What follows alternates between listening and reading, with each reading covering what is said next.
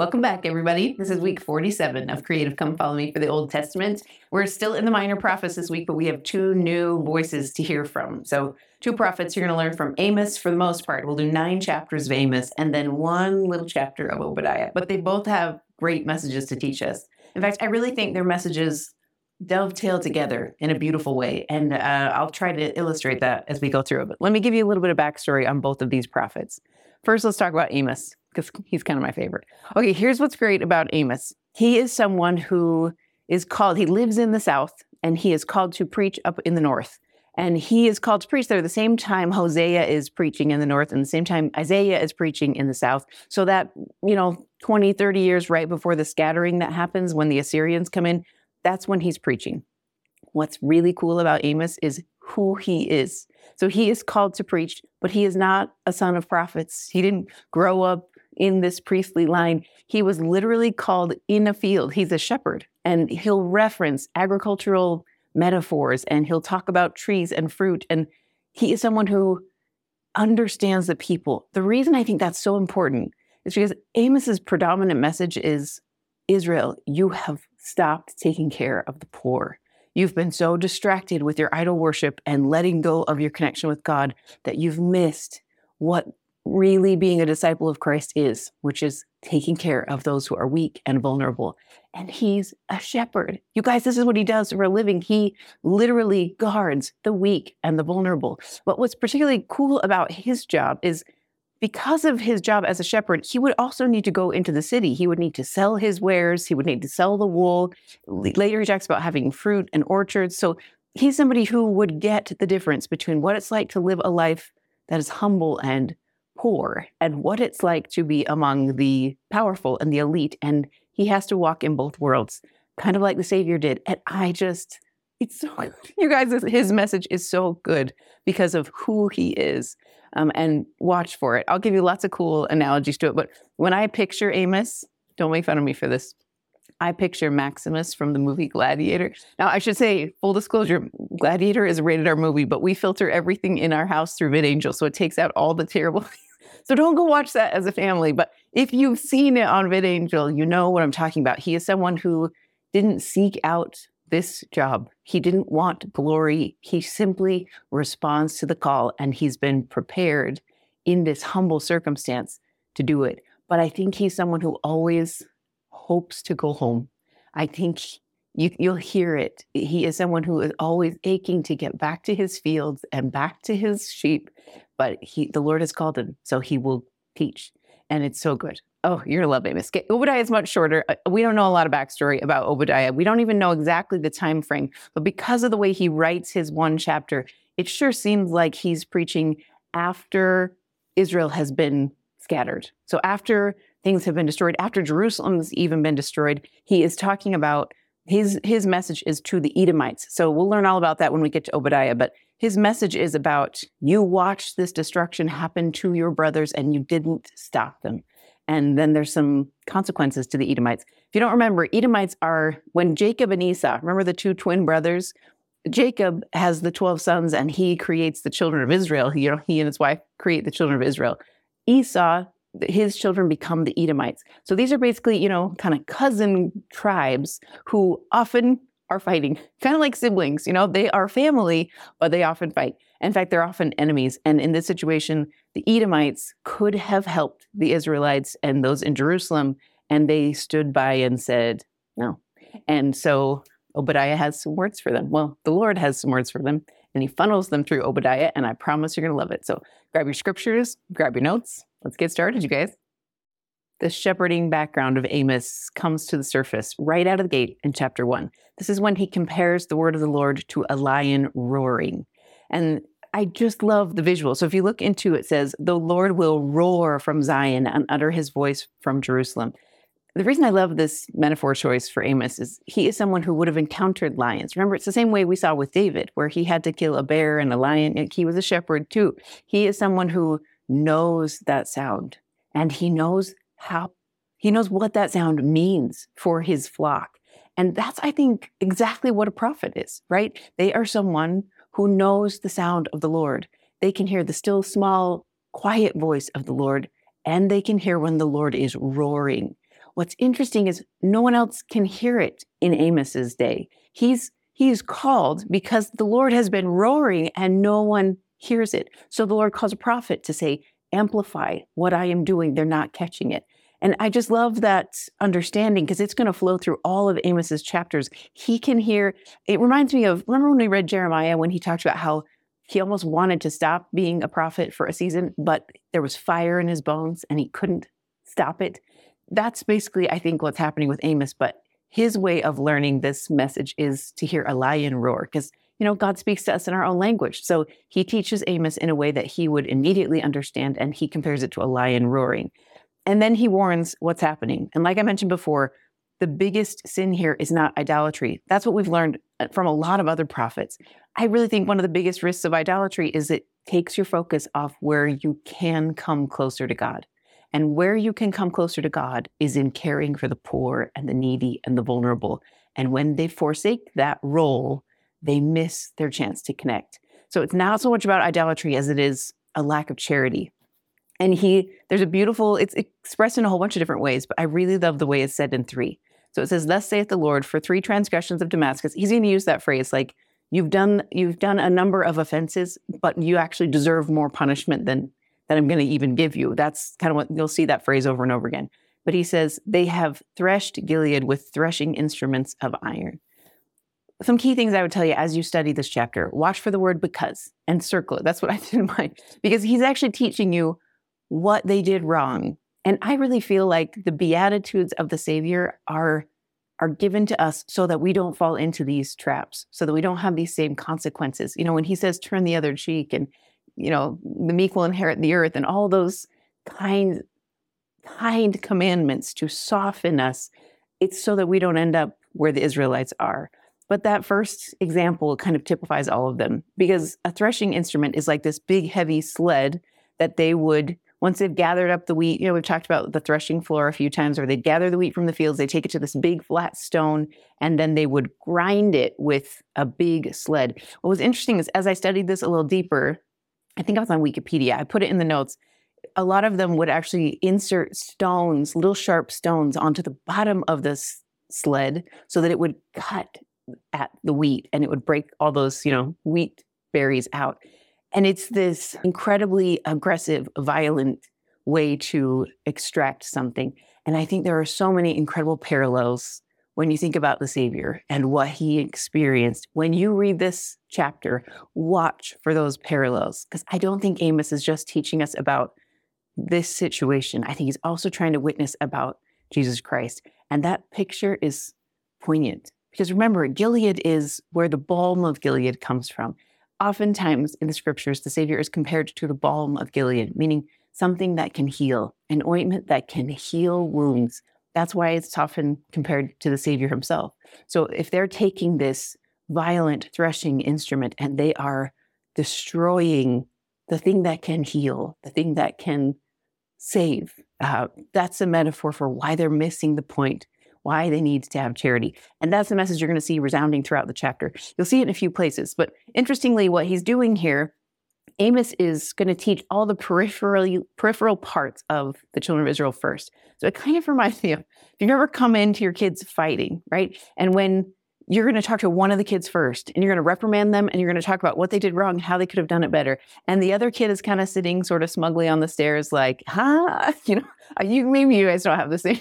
This happens to me all the time. And they're kind of like, yeah, mom, get him, And then you get to the end of talking to that kid and you're like, and Sam, I'd like to talk to Eunice. And then Sam's face falls and he's like, dang it.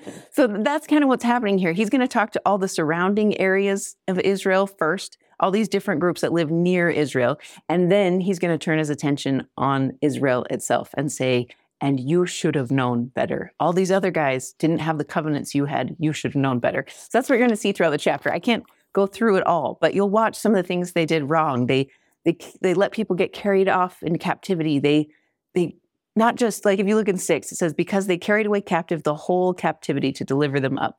Talking about the enemies of Israel, that they didn't just take the strong men, they didn't just take a few, they took everybody. That means they took the elderly, they took the children, they took women, they took everyone. And that greed and lack of care for the poor is going to hurt them. So the warning is strong. In 9, you see that they rejected their brotherly covenants and they remembered them not. So this is another thing where they should have cared for people who were nearby and they didn't. In 11, it gets even stronger. In fact, this one I thought was pretty powerful. He says, because he did pursue his brother. So another because, we got a bunch of these in this chapter. Because he did pursue his brother with the sword and did cast off all pity. I mean, like they're infighting among the tribes that should be close to each other. And they don't have any pity for each other. And then there's this one that's just really poignant. It says, and his anger did tear perpetually, and he kept his wrath forever. This is, I think our prophets have warned a lot about this lately, about holding on to grudges and choosing not to forgive and taking some delight when people who we perceive as our enemies get into struggle. That's a strong warning. Go in the notes. There's incredible quotes from the prophets and apostles about why. Remember, Beatitudes. Why do we need to forgive all men? Why do we need to show kindness? Why do we need to turn the other cheek and give our cloak? Why do we do that? Because we don't want to be where they are. In 13, it gets a little more selfish in nature because it talks about how they killed the women who were pregnant. And the reason they killed them was so they could have more land. So one, that's an atrocious crime just to begin with, but their motive for it was to kill off the next generation so there's no one to inherit, no one to battle them or claim rights. It is a greed that is sinking into their hearts, and that's going to cost them. You can tell from the chapter heading of 2 that this is where he shifts and starts talking to the kid on the stairs, the other one in the problem. He has a couple more verses for Moab at the very beginning where he talks about their big crime was they went in and desecrated the graves of their neighbors. So I just think it's an interesting perspective that even though these are enemies of Israel and oftentimes they're in battle with each other, he expects them to show kindness in war. Kindness isn't the right word, but you know what I mean? How there's like a code of honor among soldiers, or there should be. That's where they've broken down. They're to the point of social chaos that they don't even follow like the conduct of war anymore. So they've desecrated graves. They're being deliberately unkind. And it just sort of reminded me of the Book of Mormon, how when you see Moroni's battles and all those battles in the Book of Alma, you see all those battles and there is bloodshed and there is probably horrific things that happen, but he does not get bloodthirsty. He does not take advantage of the poor. They don't take the spoils. You know, there is an honor in his soldiering that the people in Moab and all these other neighboring cities simply didn't choose to have. And the Lord is calling them out on it. They're not children of the covenant per se. They don't have the same understanding. So he's not going to call them out on breaking the covenant. What he's going to say is, I think it's related to their light of Christ. Like, even if you don't have a covenant and you don't understand my gospel, every one of you has the light of Christ and a conscience to know when you've crossed the line and you're clearly becoming numb to that influence. And he calls them on it. So they're accountable to that level of understanding. And then the rest of the chapter is when he talks to Israel. Not just Israel, Judah too. So the north and the south. Predominantly, he'll talk about Israel because that's who, Amos is called to preach to. But he has messages for both.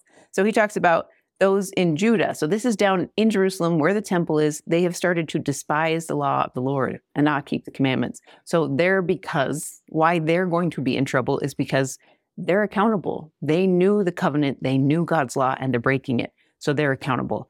You go a little bit further and you see in 6, because they sold the righteous for silver and the poor for a pair of shoes. This is traditionally seen as a reference to usury. So remember when we talked about the law of Moses and there were people who were charging exorbitant interest rates for debts. So the poor would need help. They would give them a small loan and then charge huge interest to the point where they couldn't pay it off. So then they would enslave their children or their wives, or that's what he means by a pair of shoes. Like it's this, you're treating these people like possessions and you are hurting them on purpose. You're taking advantage of their poor state. And that's a wickedness he won't tolerate. So he has big warnings for them. As you go a little bit further, you find out why it's so offensive to God. So if you look in 10, I love the way he teaches. He's just such a good teacher. He says, also, I brought you up from the land of Egypt. I led you 40 years through the wilderness to possess the land of the Amorites. I raised up your sons for prophets. He is reminding them that every one of them has been enslaved. They have all been poor. They have all been cast down and pushed down. And he pulled them out. He redeemed them from that position. He saved them from Egypt. So what that should do is soften them.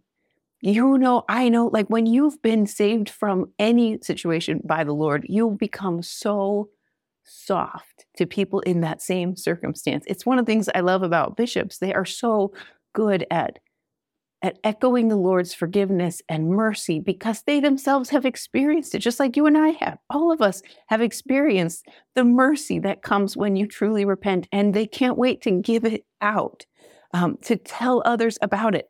And that's what should have happened with the children of Israel. Their experience being beggars should have helped them be kind. It should help us too. I love that talk from Elder Holland. Are we not all beggars? He echoes King Benjamin's words and says, we're all in a position of want. We've all been saved and helped and redeemed. So we should push that forward to everybody else. That's why the Lord is casting out and he's being so clear about his punishments that will come, because they should know better and they're choosing not to. And don't you feel like that when your kids are fighting and you're like, you knew better. I just talked to you about this. And so your consequences are harsher. That's what's happening here as well. So he talks about the result. I love how it's phrased in 13. Behold, I am pressed under you as a cart is pressed that is full of sheaves. I love this also because of what King Benjamin teaches. He's the one that taught us that if we're in the service of our fellow beings, we're only in the service of God. So that means if we're grinding the faces of the poor, what we're really doing is grinding the face of God. It means we are turning our back on one of the most profound ways to come to know God. It's through charity and through taking care of others that you come to know God. I think it's why we're asked to be parents, because that is a position where you have to show charity and forgiveness and compassion forever. And it is somewhere where you come to know God, and they're turning their back on it. And so the result is he can't deliver them. They will end up in struggle because they choose to abandon this part of their history and they forget God. In chapter 3, Amos makes it clear that his message is not just for Israel, but for all the children of Jacob, that they all need to know this message, that you only have I known. This is in verse 2. You only have I known of all the families of the earth. Therefore, I will punish you for all your iniquities. Remember, we've been talking about how covenants create a relationship with God. So when we're in a relationship with God and we turn away from it, there is a more severe consequence. That's how it is with our kids too, right?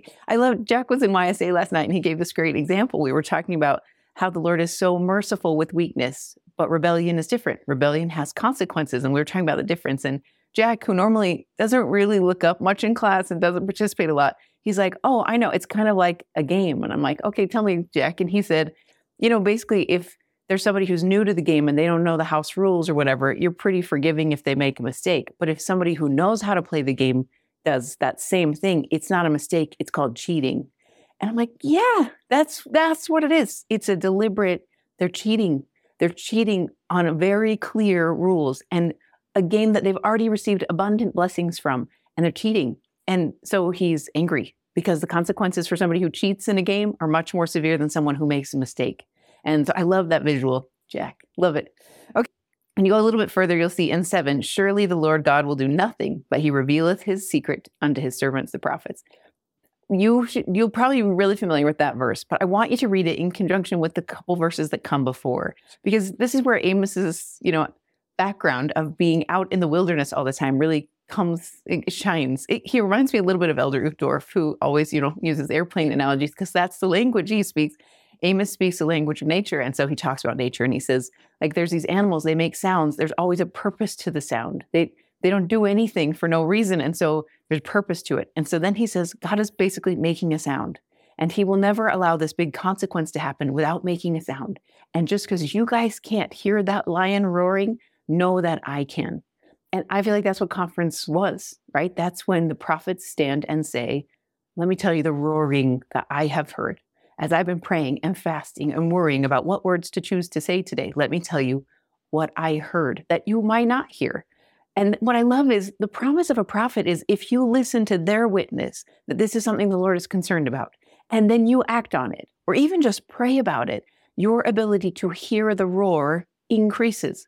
That's why the prophets are teaching us so much about how to hear him, because their goal is not to just be our only gateway, right? We know the three gateways to hear the word of the Lord. One is modern prophets and understanding modern revelation. The second is our own revelation. And the third is the words of the scriptures, other prophets. So when those three work together, we get added light. So that's what you're going to see in these verses. Amos is trying to help them understand how to hear it for themselves. So he talks in 8, the lion hath roared, who will not fear? The Lord God has spoken, but who can prophesy? He's like, you guys, I can hear it so clearly. Listen to me and come. I also love the JST translation that happens in verse 7, because this is where you learn that it's not that he will always, what he's saying is it's until. The Lord will not do anything until he reveals it to his prophets. So there's no you'll know if you're listening to the prophet and you're coming to conference and you're studying his words, there will be no surprise prophecies, especially in these latter days. You will know. It will be a resounding roar because you've come to know and come to hear him. And I love that he gets that as well. When you flip the page, you see what prophets do. 10 prophets help us gather. When you go into, or maybe that's 9. In 10, it talks about how they know what is right. I kind of loved this little concession in here. So he's basically saying there are some people who don't know what's right, and that's a prophet's job. It's the same thing we see in the Doctrine and Covenants that says, people can't find the church. They don't know where to find it. So we have to help direct them. That's one of the roles of a prophet. When you go into in 11, he talks even more. He talks about how they will warn you of dangers that are coming, because you might not be familiar with the sound of a lion. If you don't come from that neck of the woods, you might not know what that sound is. The same way, if you've ever been, out and about in your neighborhood and you hear a weird, super loud, construction sound, sometimes you think there's some natural disaster happening because you're not familiar with the construction sounds, and it takes you a second to orient yourself. So a prophet is someone who can hear that and know what it is and teach it to you. And then he talks about how their job is to protect, and I even think a little bit to mourn when people don't hear. And he uses this really vivid image. He talks about how the children of Israel are basically like a lamb that is caught in the mouth of a lion, and the shepherd is trying to rescue them, and all he can get out is an ear or a leg, or you can just almost hear that this must be a vivid memory for Amos. At least that's how I read it, that he's probably experienced this exact thing where he has a lamb that he loves, and his whole job was to take care of that lamb. And when it strays and gets into the mouth of a lion, he tries to rescue and can't. That's what's happening to the children of Israel. They're going to be scattered, lost. The Savior can't pull them back in. They've gone too far.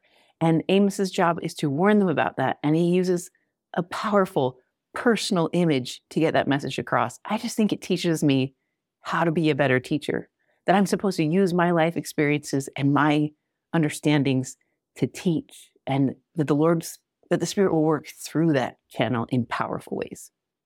In chapter 4, Amos shines a big spotlight on that same issue, that they are oppressing the poor. So if you look in verse 1, hear this word, ye kind. So he's calling them cows. These are people who just mill about and feed themselves and don't care about anything around them. He says, which oppress the poor, which crush the needy, which say to their masters, bring and let us drink. They're not even aware. It's that kind of Marie Antoinette situation, let them eat cake. It's this complete unawareness of the troubles in their land. And it kind of reminds me of the Zoramites, in the Book of Mormon, how they get they think they're being righteous. They think they are living higher, but they're missing the point that to live higher means to live like God, and God never leaves the poor behind. He never leaves the needy behind. They're supposed to bring people up with them. That's what it means to be a child of the covenant. The job of the covenant is to be a light to others so that they all can gather in. And the children of Israel have lost that. They've missed that point. And so he has some consequences for them. Now you can read the rest of this chapter. This talks about all the different series of unfortunate events that happens. And it starts a little bit small, and then it gets progressively worse as they don't hear.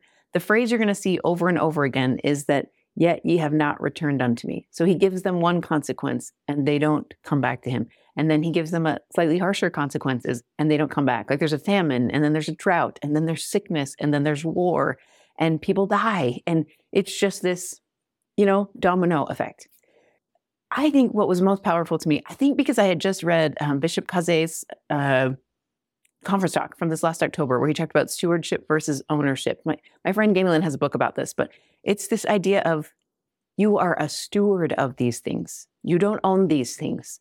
And when you choose not to care for your stewardship, the Lord removes it. So it's not that the Lord is giving them bigger and bigger punishments. It's not like he's making the whip harder and harder. What he's doing is he's pulling the stewardship. He's saying, you didn't care for this. I have to remove it now. So it feels like a punishment to the children of Israel, but really what it is it's a removal of a blessing. The same way when you talk to your kids and they make big mistakes, you're really not punishing them most of the time. You're removing a blessing. Their whole life is a blessing you've provided for them. So when you give them a consequence, like maybe they don't have their curfew as much as it used to be, or maybe they have to sit in timeout for a minute. They used to have freedom to move about the cabin and now they don't. That is a blessing that they didn't even realize was not theirs. Does that make sense? It's a stewardship that you've granted them. And when they don't care for their stewardship, you pull it away, which I feel like it almost creates a vacuum effect and hard things come. So when the Lord removes the rain, which is this great blessing, when he pulls that away, the hardship that comes is drought and famine. I don't think he wanted to hit them with drought and famine as much as he was saying, I'm going to take this blessing away. Please learn what it feels like to be without me, what it feels like to be without this blessing, and turn back to me. The same way you hope that your kid, after being grounded for 2 weeks, will come back and say, I'm sorry, that won't happen again.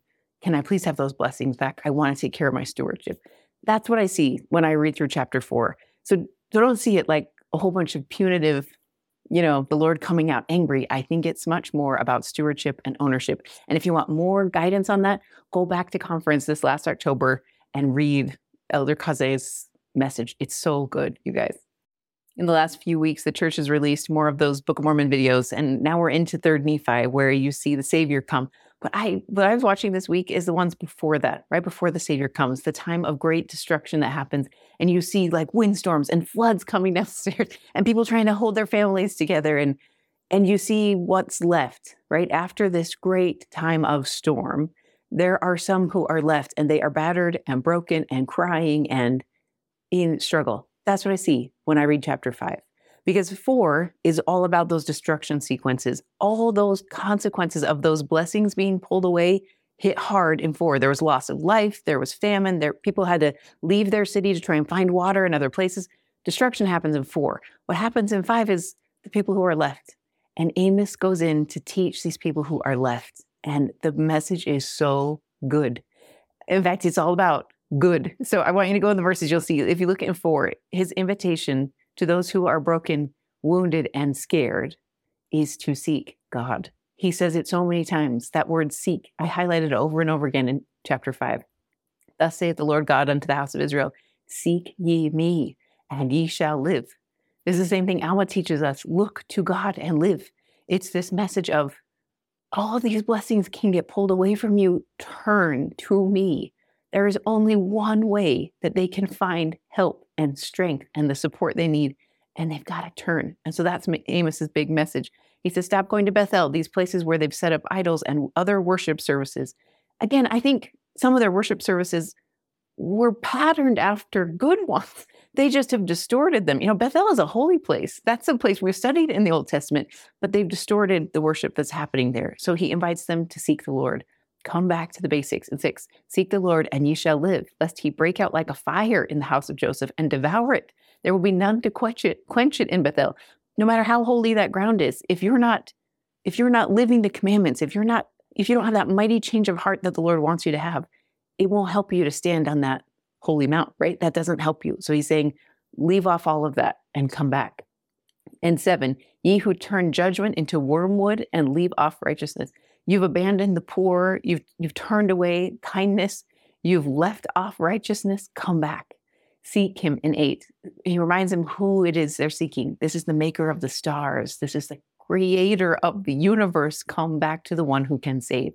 And don't you think in a position where they've seen so much destruction and pain and loss, that that would be such a message of hope, right? That look back to the one who's bigger than all of this destruction. Look at the stars and remember who made them and come back to him. And I love what you see in 11. For as much, therefore, as your treading is upon the poor, and you take from him the burdens of the wheat, you've built these houses, basically saying, like, here's where you went wrong. Instead of helping the poor, you took from the poor, and you built up houses with that wealth, and now you're never going to get to live in them. That way of living didn't give you what you wanted. Your houses are getting destroyed. Come seek good. So if you look in 12, they were taking bribes. They're turning aside the poor. Again, that resounding message of, you've missed the mark. If there is no charity in you, you are not mine. So he says, seek good. In 14, seek good and not evil, that ye may live. This whole verse, like, go in the footnotes, you guys. There were so many beautiful verses that tied to this verse, because it's this invitation to seek goodness. When you are in struggle and you know, even if you know you've made the mistakes and you're off course, his answer is care for the poor. Do good anywhere you can. Don't wait to be asked. In fact, if you look, it's like, you won't be compelled in all things. That verse is in there. The one that's about being anxiously engaged in a good cause is in there. He's saying, don't wait until a prophet commands you to do something. Go and do good. I feel like that's what conference was all about as well. It's this invitation, do good wherever you are. Put goodness out there and let that gateway of good bring you to Christ. Because where we're going to find Christ is in doing good. That's how they'll come to him. It's not studying him in the books. It's not being in a synagogue. All those places are wonderful. But where you really will find him is among the poor and among the needy and in those places of service. And now they're living in a place of destruction. So there's all these opportunities to serve. What I think is really powerful about that message is this is a place of destruction, which means all these people are probably hurting. All of them probably feel deficient and that they don't have the resources they need to serve. You know, have you ever been in a situation where your life is so hard and then you get a new calling that is really big and you think, why? Why now? I don't have anything left to give. I can't. There's nothing in me. And then you learn when you show up, as limited as you are, you show up, then the Lord fills you. Because when you think about the Lord's life, his mortal life, where was he? He was among the poor and the cast out and the downtrodden. That's where you find God. That's where you come to know God. And I just think it's always this invitation, humble yourselves, submit yourselves to me, show up for this calling, do the best you can, and let me fill you with something that will last so much more than what you thought you needed. I could testify that in a dozen different ways from just the last 5 years. And so I love that that's Amos's message as well. Seek good, and then see what the Lord can do with it. I also think it's cool what he says in 18. So this is where he warns them, don't wait for the second coming. You ever felt like that now? Like there's all this pervasive destruction and things are a mess and our society is kind of a mess. And you think, couldn't the Savior just come? Couldn't we just wrap this all up? I think he's warning us about that train of thought. So he says, woe unto you that desire the day of the Lord. To what end is it for you? Meaning, if you yourself aren't ready for the Lord to come, if your heart isn't helping in Zion and united with Zion, if you're not out serving the poor and doing your ministering and taking care of your callings, and if you're not doing those things, you're not ready for the Lord to come. So go do those things. Go do good. And that will help facilitate the day of the Lord coming. It is not something we're supposed to sit back and be like, oh, it'll be so great when he comes and cleans up this whole mess. Because the point is that we will be changed by the time he gets here, that we will be Zion in our hearts, no matter how much destruction is around us. So I love that reminder. Don't just wait. Do good. Be anxiously engaged in a good cause. And then he talks about how this is offending him. So if you look in 21, 22, 23, basically he's saying to them, if you don't have charity, none of the rest of this matters. And you see that in the New Testament as well, but it's this invitation of all your feasts, all your ceremonies, all your attending church, all you doing your callings, all those things, they don't matter if you have no charity. And so he is urging them to shift. So he says, they offend me. All those things you're doing, they offend me. And then 24, but let judgment run down as waters. Judgment and justice can kind of be interchanged. It's also an extension of mercy. So he's asking them to show fairness in these small ways. Show judgment, show fairness in small ways. But the big ways, the rivers, need to be righteousness. That mighty stream is righteousness. Show abundant mercy. When Michelle Craig spoke in conference, I had to write it in my margins because I loved it. She said, Chapter 6 begins with a very famous verse. It says, "Woe unto them that are at ease in Zion."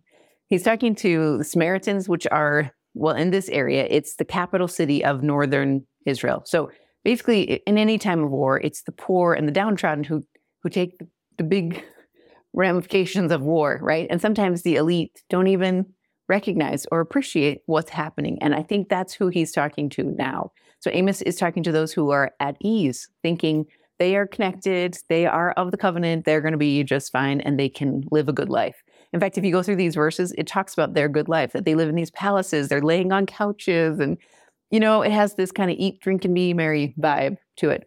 And he talks about how he hates it. I just thought this was a cool way to say it. In 8, I abhor the excellency of Jacob and hate his palaces. I think what we know about the character of Christ is when he chose to condescend, when he chose to be born to Mary and Joseph in a little humble city of a carpenter's family and be in a stable, he lived his life to show that he will be with us. And when we create separation from the people who need us most, there are consequences. And that's who he's warning about. And I think it's interesting because so many of us, right, are hoping and praying for excess, for abundance in worldly things. I'm right there with you guys. Like, it is hard. But I think what you want to remember is power comes from being in a position of vulnerability, at least spiritual power. Michelle Craig talked about this in conference, where she basically said, I wrote it in my margins. She said, living in convenience does not bring power. So when we are pushing back and pleading with the Lord in our prayers at night to take away whatever is hard, sometimes those prayers are not answered because he knows that for us to stay close to him, we need that opposition in all things. We need those difficulties to keep us humble. So he invites Zion to choose to humble themselves. When they don't choose it, they get the consequences of that, which is that pretty soon the Assyrians are going to come in and wipe them out. So he says in 13, you're getting comfortable. It says, ye which rejoice in a thing of naught, which say, have we not taken to us our horns by our own strength? So again, like we learned from Elder Casse, this is shifting from stewardship to ownership. I earned this. I got this. This isn't just wealth, you guys. This is anything we rest our confidence on. Even things like a testimony, right? If you start to believe that you got this, I did all the work and I earned this, or, we can shift into a position of pride pretty fast. And so he's warning about that. I think that phrase, you rejoice in a thing of naught, is pretty powerful. Because I think sometimes I do this, right? We celebrate. I have to watch myself with object lessons sometimes in this vein, because you guys know me, I love object lessons, and I'm teaching my kids in object lessons all the time. But sometimes I'm so fixated on the fun part of the object lesson that I forget to actually teach the message, or I just don't do it very well, because we're just taking pictures, we're trying to, and I have to remember that I can't rejoice in the object lesson. The object lesson is a tool to help them know the gospel. So if I'm not actually connecting those dots, then I'm rejoicing in a thing of naught. Is it good? Is it happy? Yes. Is it a good memory? Yes. All those good things. But it is not what will last. If my lessons aren't helping my kids have a solid testimony of Jesus Christ, then I'm rejoicing in a thing of naught, and it won't last. So he warns them about that, and then says, behold, if you don't change, I'm going to bring another nation and they're going to conquer you. In 30 years, that will happen. And I think it's interesting that he's over and over again trying to warn them that this will happen, both to those who are in desperate times in chapter 5, and those who are feeling pretty solid in chapter 6. The warning is the same to both. Look to God and live. These last 3 chapters of Amos are a series of 5 visions that he has. And you can go into the notes and learn more, or even into the Institute manual and learn a little bit more about what we think these visions mean. And there's a few different ones. He has a vision of grasshoppers or locusts infesting things. He has a vision of a great fire that comes and even consumes the water.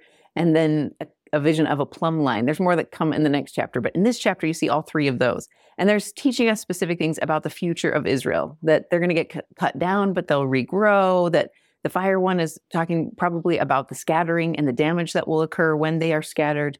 And then the plumb line is focused more on God's careful justice. I loved this phrase. I can't remember who I read it from, to be honest, but that this idea of a plumb line, this very careful and exact justice, means I think God will give us as much grace and mercy as he possibly can.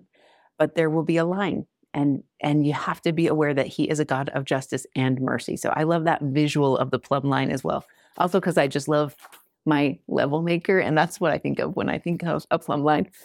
There's also this cool interaction that happens with a priest. So basically, a priest comes, his name is, what's his name? Amaziah. He comes to the king and says, there's this prophet that's making this noise that says we're going to get destroyed. You need to get him out. I thought this was kind of interesting because in other places in the Old Testament, we've seen this happen and they try to kill the prophets, right? I mean, that's why that's why Shadrach, Meshach, and Abednego got thrown into the fire. It's why Daniel went into the lion's den, because people were envious of their position and they wanted to get rid of them. So they tried to kill them. In this one, it's almost like a dismissiveness, an annoyance. He treats Amos almost like this annoyance, like something he doesn't even want to have to listen to. So he tells the king, you should push him back to his own place. Remember, he's not from the north, he's from the south. So he's like, just get rid of him. Tell him he can't be here anymore. And I just think Amos's response is so Maximus, this is where he sounds like Gladiator. Russell Crowe comes through in these verses where he says basically, I didn't ask for this gig. I just love it. It's in verse 14. I was no prophet, neither was I a prophet's son, but I was a herdman and a gatherer of sycamore fruit, and the Lord took me as I followed the flock. He heard the Lord. It's a first vision type of moment for Amos. I don't mean to overextend here, but he didn't seek out this calling. Have you ever felt like that in your callings? That when you get pushback from people and you're like, I didn't sign up for this. I was asked and I'm doing the best I can. And I just think his response is so strong. It is courageous. There's dignity in this moment. Because what he's saying to that Amaziah is like, I'm not here about you. I am here because God put me here. Whereas Amaziah is a priest and thinks he has some kind of right to hear the word of the Lord, Amos knows the word of the Lord. He's heard the roar of the lion and he will respond.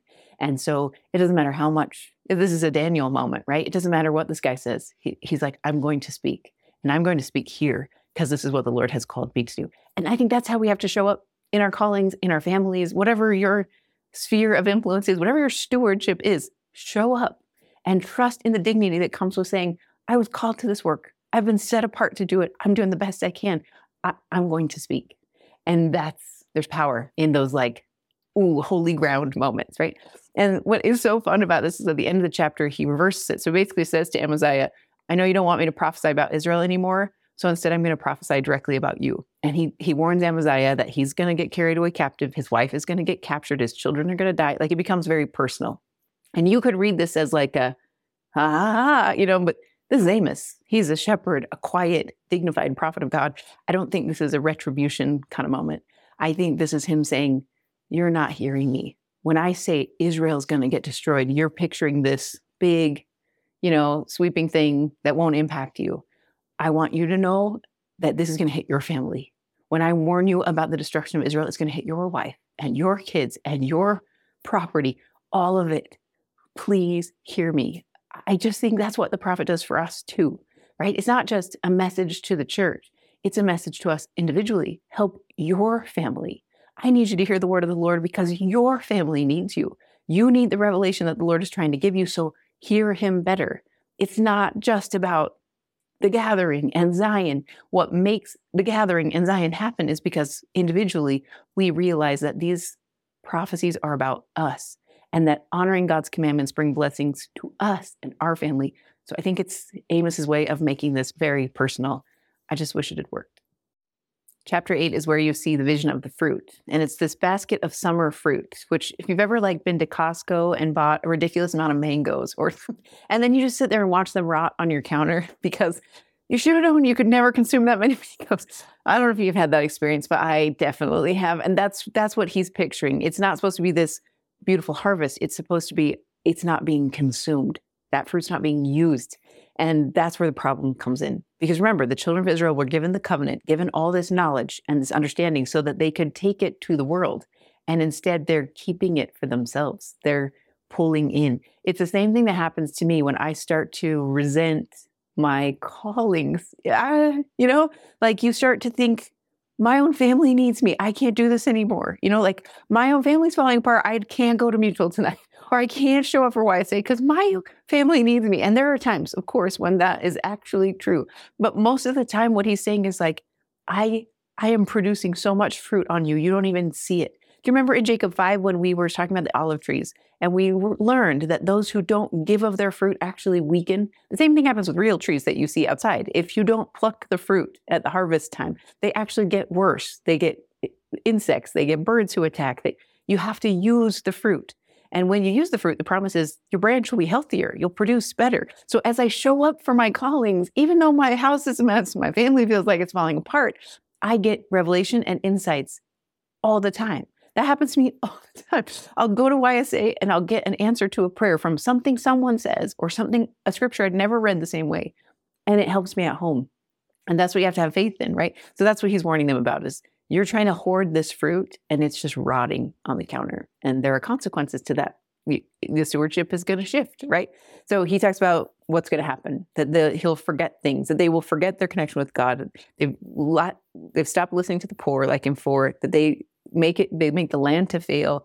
That when in 5, they talk about how when the Sabbath comes around, they're kind of like checking their watch, like, can we get this over with? You know, their ceremonies, their holy days, they're trying to rush through them so that they can get to the commerce days where they can sell things. You know, they've begun to completely forget God and to resent him a little bit.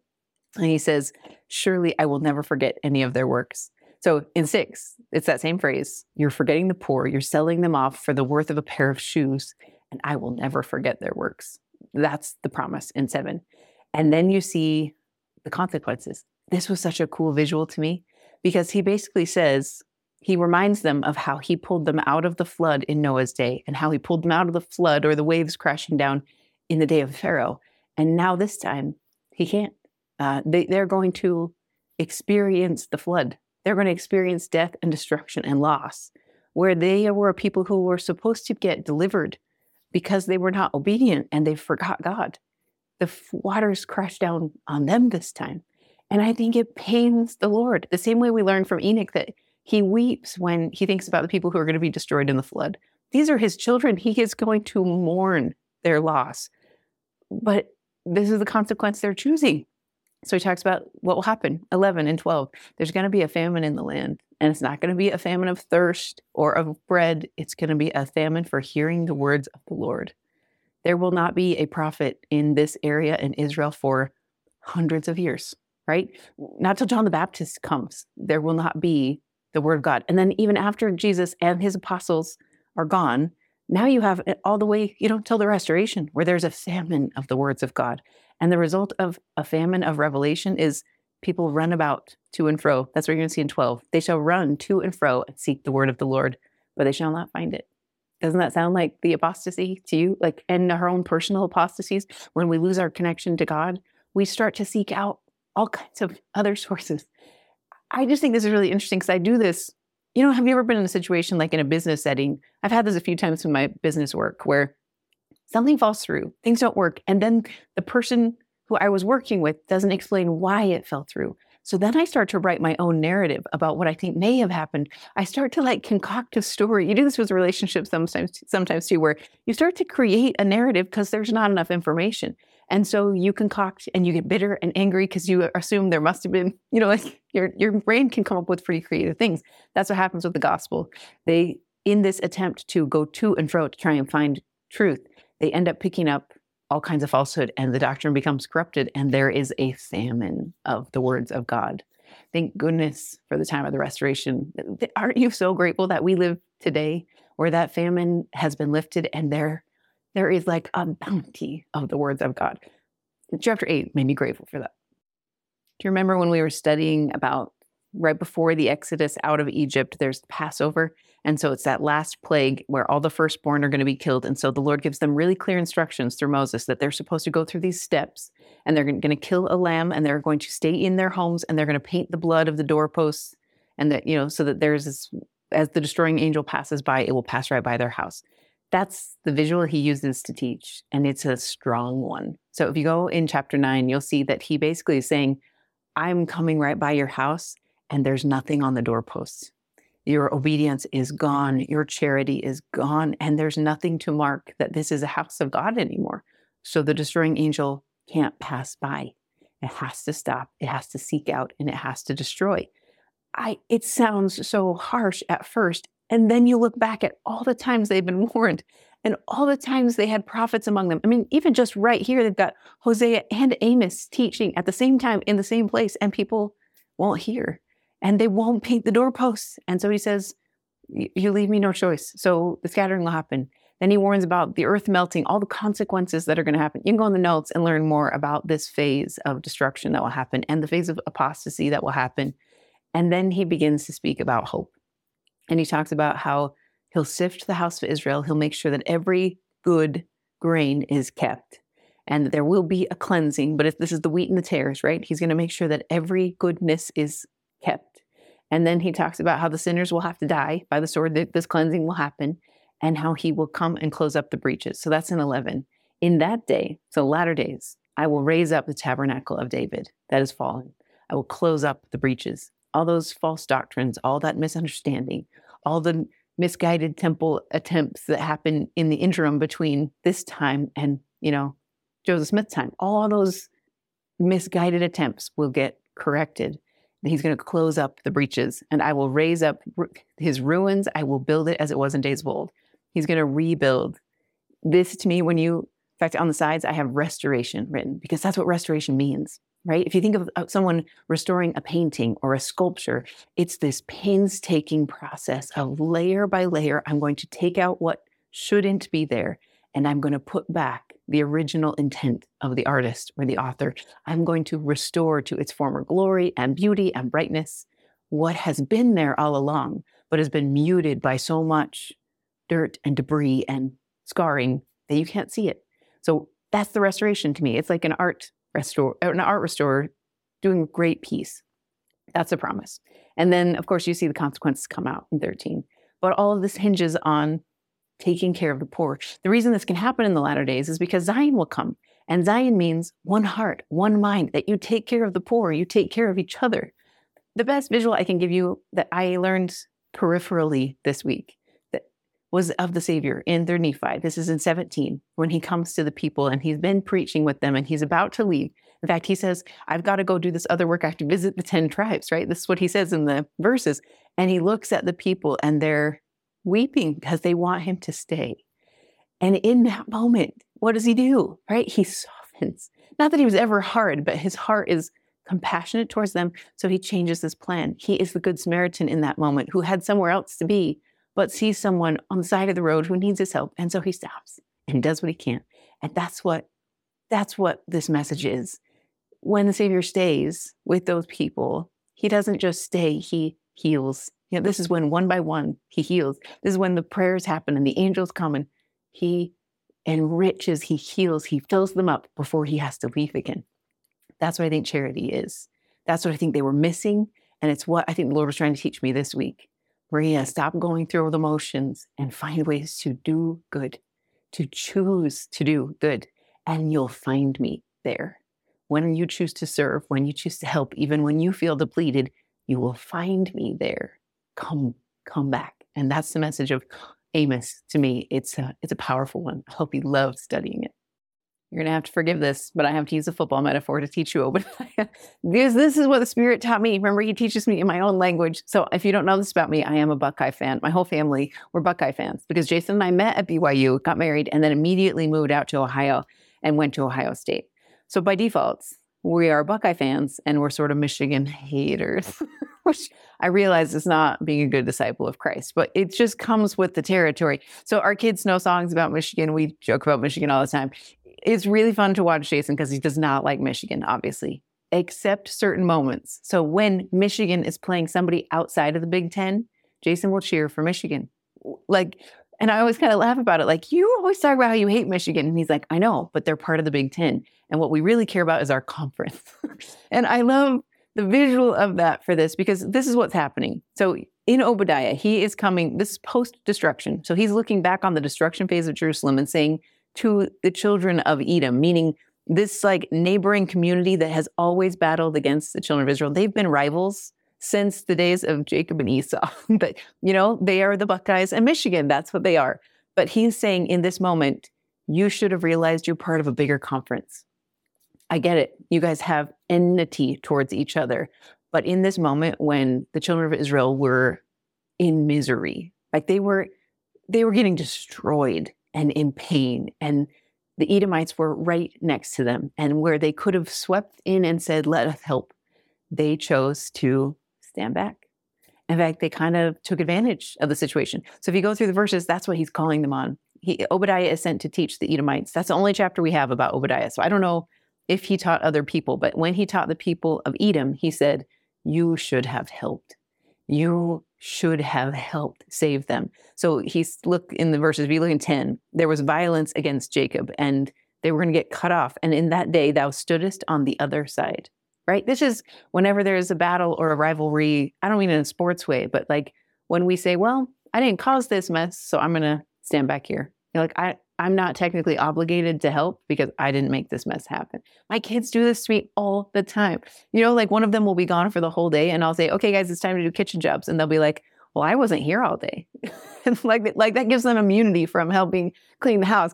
That's kind of what they're saying is, hey, this isn't my fight. And so they stand to the side and they watch. And then it gets worse because not only do they watch, but they loot. So when the children of Israel are literally being carried off and those pregnant mothers are getting killed and, like all that atrocity is happening, the Edomites swoop in and they take what's left over. In fact, some of the verses talk about how he often will call them brother because remember, they're from that same conference.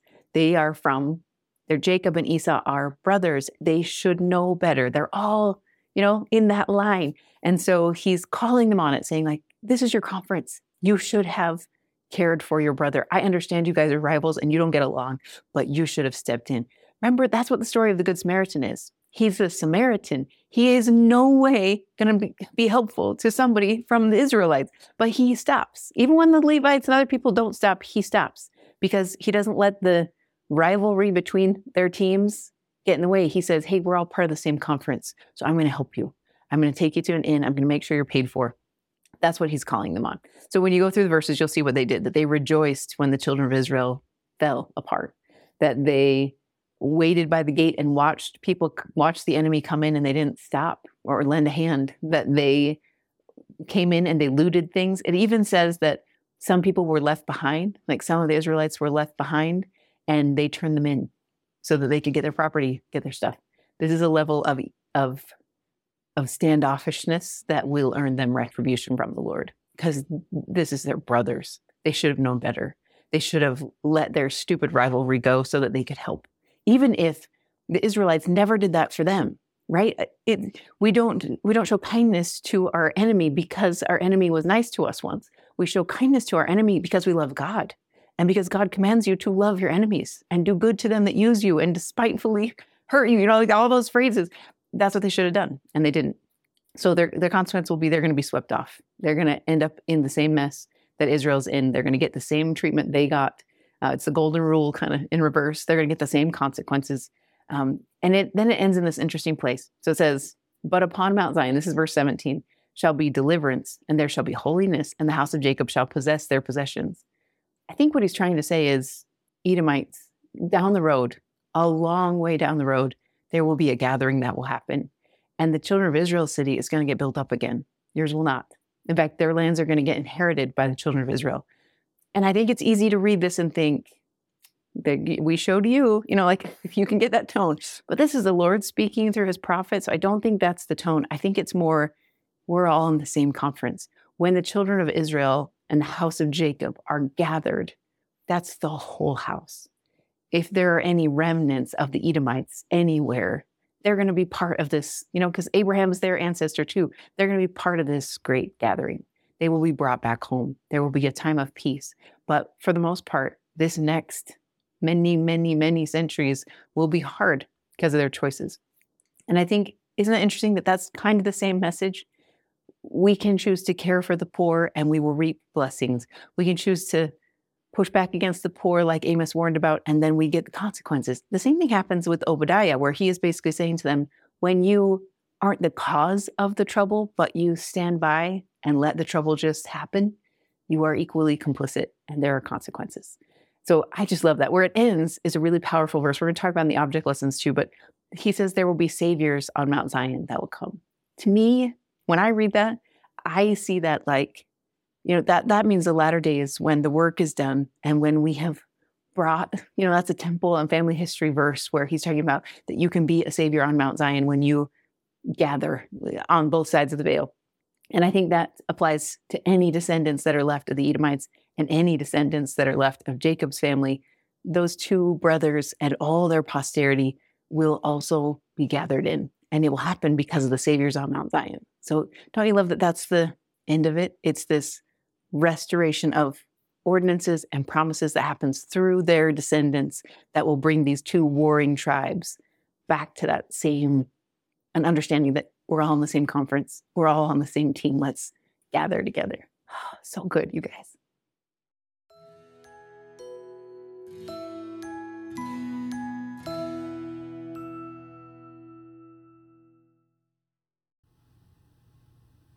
Thanks again for joining me, you guys. If this content is resonating well with you, I hope you'll consider liking and subscribing, leaving a review if you can, and then also popping over to the full course. In the Creative Come Follow Me course, I provide weekly content in full videos. So full videos, the insights, videos of all 3 object lessons, as well as all the tools you need to support it. So within the course, you'll find professionally designed printables each week. You'll find extensive study notes so that you can go a lot deeper into the text. You'll also find 3 years of back content. So since 2020 in the Book of Mormon, I've been creating weekly content and object lessons to help facilitate meaningful, memorable, simple learning. So if those are tools that would help your family or your class, I hope you'll consider subscribing. Head on over to creativecomefollowme.com. You can find sample videos, sample printables, and an option to subscribe for a month and test it out for your family and see if it's a good fit for you. I hope you enjoy it.